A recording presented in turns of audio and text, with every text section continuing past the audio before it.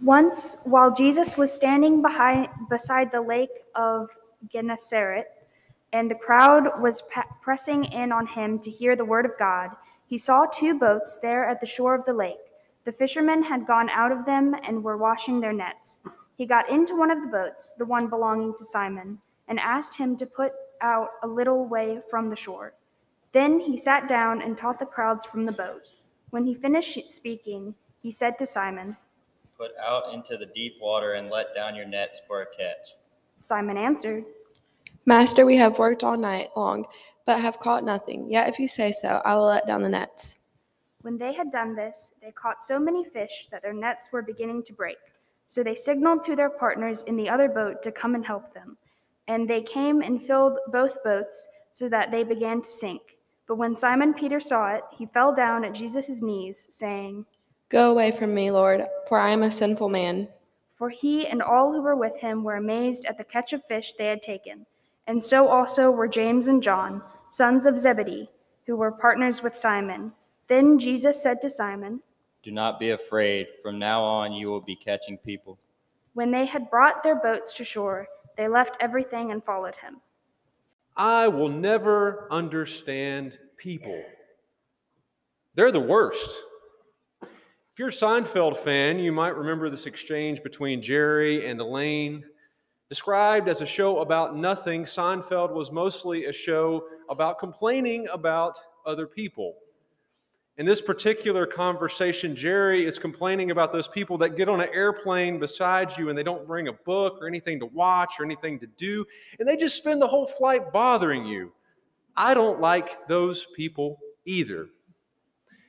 People are the worst has become this kind of laughing refrain in my household. Both Jenny and I work with people, and after a long day or a long week, there are usually a few stories about things that people said or did to make us laugh or groan or maybe fuss a little bit. And I would never talk about any of y'all, so don't worry about that. It might feel wrong for me to confess this so publicly, especially as a pastor, but you know it's God's honest truth. It is an unavoidable part of being human and spending time with other humans. We are all, as Simon rightly declares about himself, sinful women and men, constantly missing the mark of who God made us to be. And in the Latin of St. Augustine, we are all incurvata sensae, curved in on ourselves. We are all these conflicted messes of hurts and hopes and needs and expectations and ambitions and preferences and opinions and agendas. And when we come together, all of these things collide. Whether we acknowledge it or not, when we come together, there is always some negotiating of discomfort with each other. There's always some level of conflict between us, sometimes significant and mostly small, sometimes erupting to the surface and mostly just staying in our own hearts and minds. But it is always there. People are the worst. We all say it, or at least think it, sometimes laughing, sometimes with tears in our eyes. We can be incredibly cruel to one another. We can hurt each other by accident. We can inflict all kinds of physical and psychological wounds.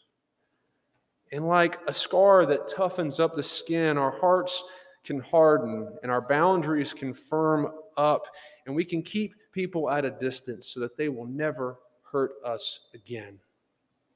Sometimes that is healthy and necessary. We have to protect ourselves from people that aren't trustworthy and that are harmful. But sometimes we become so disillusioned that we keep everybody at an arm's length. We all seem to be doing that these days.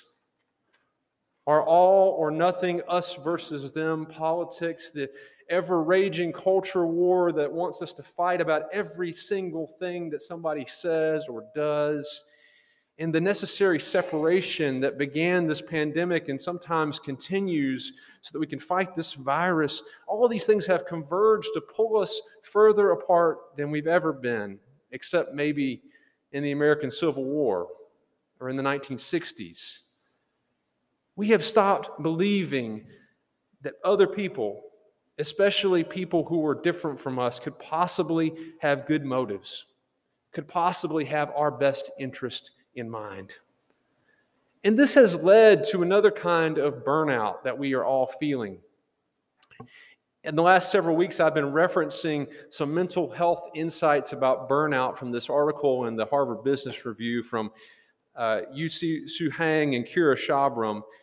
And I've been putting them alongside some spiritual insights from the story about Simon Peter. Hing and Shabram say that sometimes we are burnout because we feel cynical. We stop believing that other people really care about us. We stop believing that other people could be motivated by anything but their self-interest. We feel burnout on other people when our sense of connectedness is broken by something someone said or left unsaid, something someone did or left undone, and we become afraid to make ourselves vulnerable to each other again. People are the worst, so why bother? But sisters and brothers, if we are to be disciples of Jesus, we can't give up on other people, because just as Jesus refuses to give up on us, Jesus refuses to give up on those other people too. Because he sees not just their worst, but their best, their potential to love and be loved, their potential for growth and change. And you know what? He sees that within us too. Because sometimes it's not really them who need to change, it's us. It's our perception. It's the way that we look at each other. Jesus sees the good in other people that we can't yet see and wants us to see it too. If Peter thought that the wind and the waves of the Sea of Galilee were scary, he hadn't seen anything yet.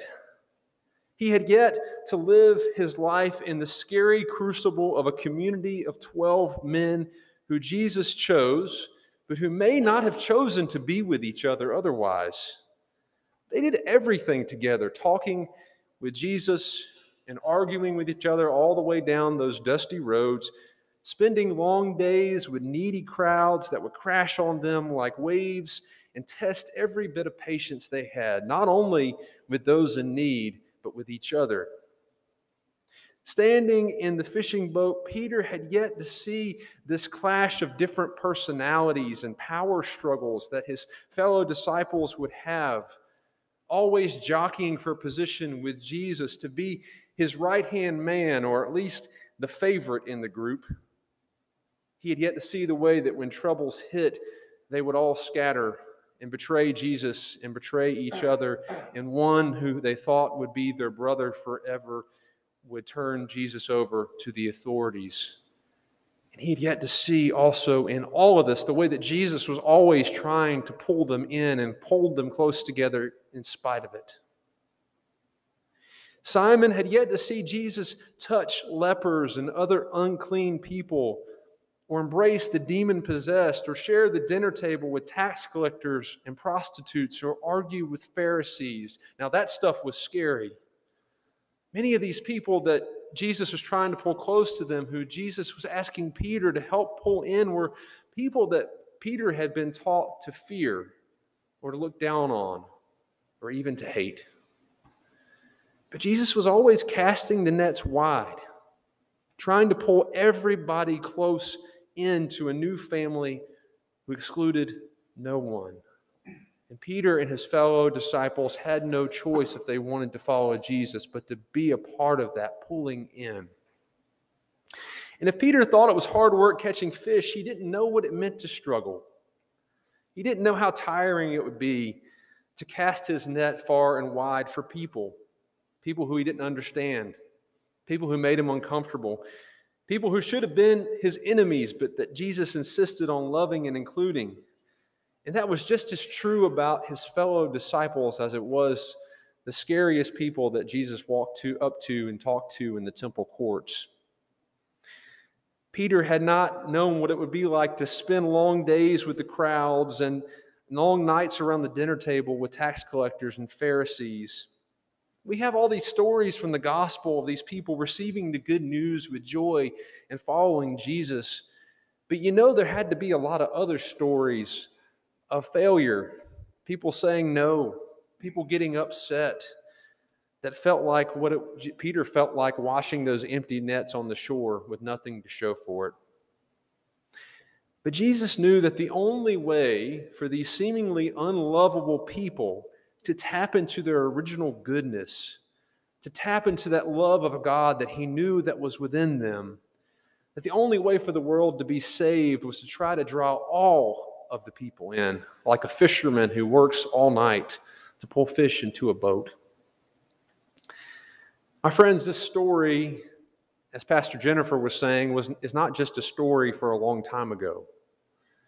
It's our story. This catching people is not just Simon's calling, it's our calling. We are called to pull people close to Christ in us and to pull ourselves close to Christ in other people. And that means that we can't give up on other people. That means we have to believe in people's best and not just their worst. Hing and Shabram say that when we're facing the kind of burnout that might be called cynicism, that when we stop believing that other people could possibly care about us or our needs and not just their own self-interest, that the only way we can get out of that is by pulling people close. Taking a coworker out for lunch, or doing something nice for a neighbor, or volunteering with a bunch of other people that you might not know. This might feel counterintuitive. It may be the last thing you want to do, but when we don't want to be with other people, the best way to cure that is to be with other people. Like Simon Peter, this first starts at home. It first starts with those people that we are closest to. When we stop believing in our spouse or our child or our parent, it might be the hardest thing to try to pull them close. As I've said, some relationships are unsafe or abusive. We have to have boundaries to protect ourselves, and that means there's some people that we can't get close to anymore. And there are some relationships that are beyond repair or restoration. But in the relationships we have with most of our loved ones, even those that feel most conflicted and strained, healing can happen when we pull each other close. I'm not saying everything is going to be the same again. That's not always possible. But things can get better. When we finally decide to break the silence and pick up the phone and say, "I'm sorry," can we start over again? When we make an effort to be together, even though we think it'll be awkward and we're not sure how it's going to go. Sometimes those who push us away the most strongly are the ones who most desperately are actually reaching out to us. I see this so clearly in my 6-year-old son, Judah. As many of you know, he was adopted from China, and if you don't know, he was abandoned by his parents when he was just a few days old.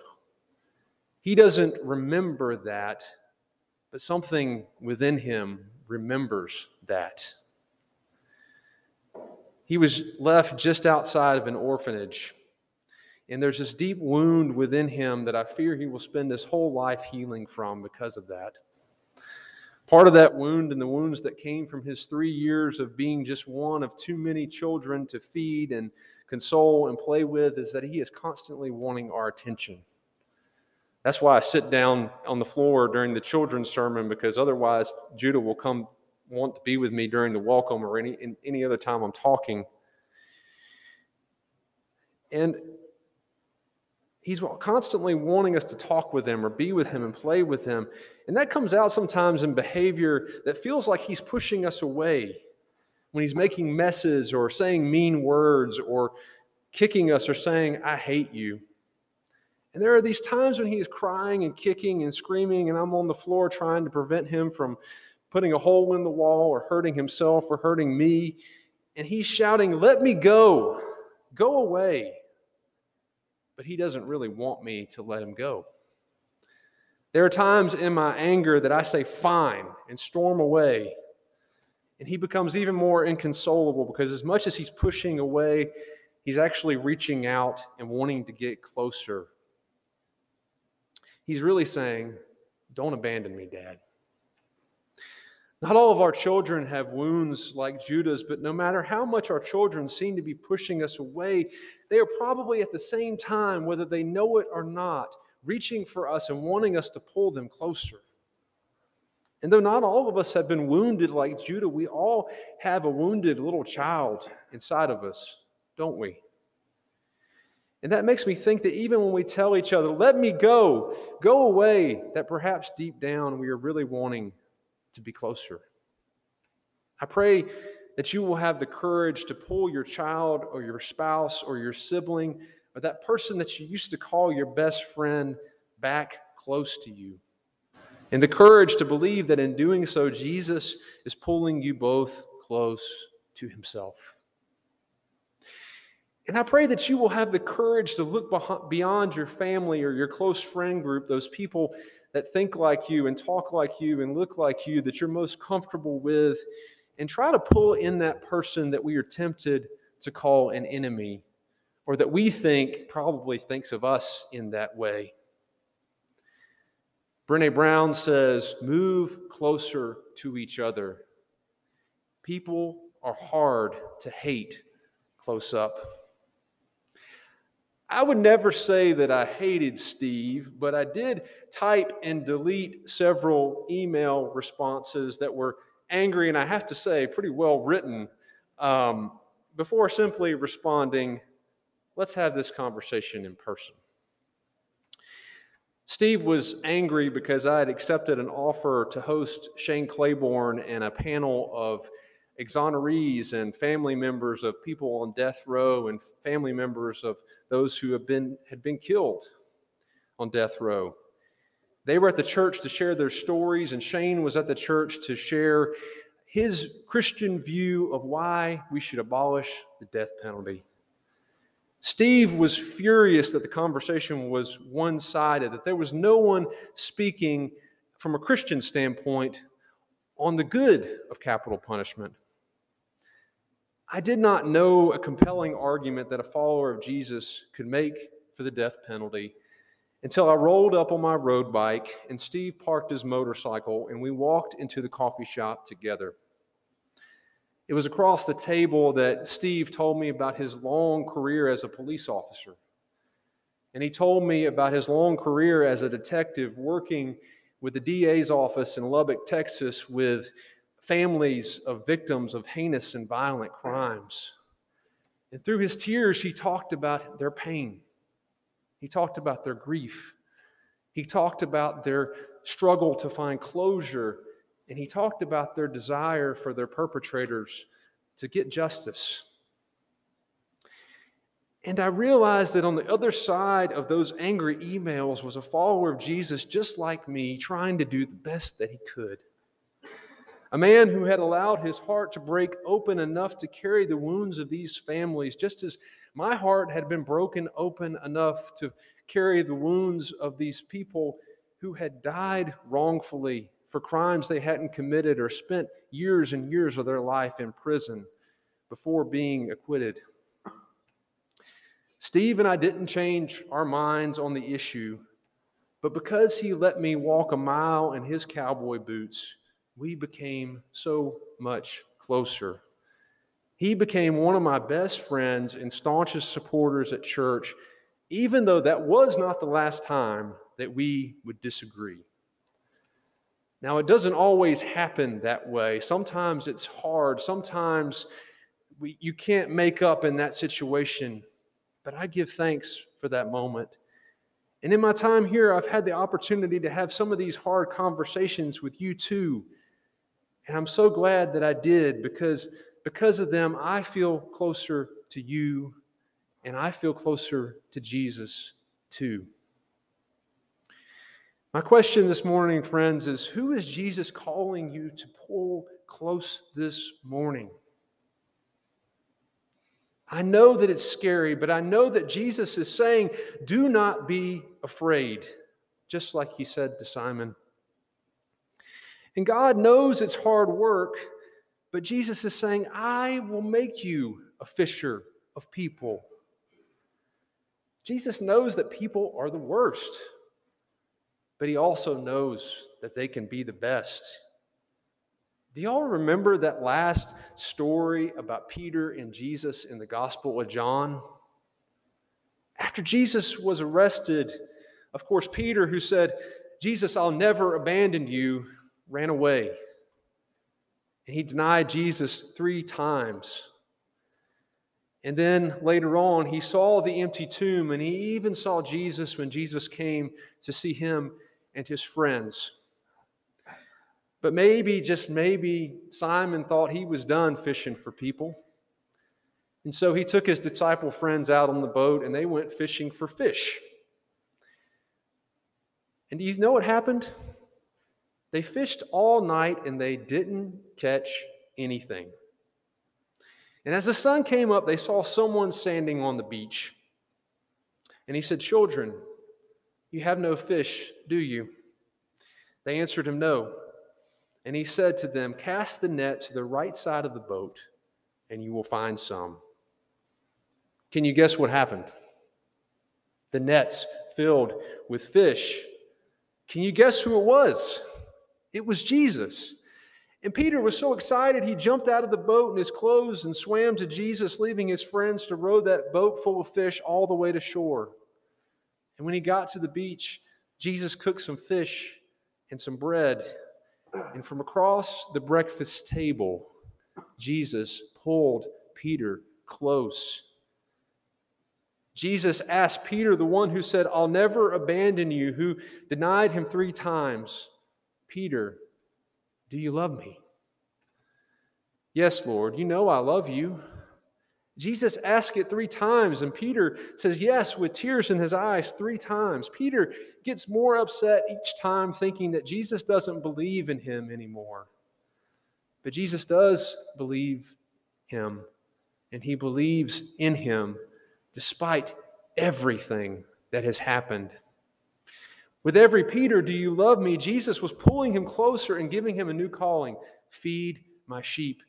Feed my sheep. Feed my sheep." And you know what happens after that? Peter becomes that rock, one of those rocks on which God builds the whole church, the whole people of God. And you know what? The same can happen to you and to me. Don't give up on God. Don't give up on yourself. And don't give up on other people, because Jesus never, never, never gives up on you. Amen.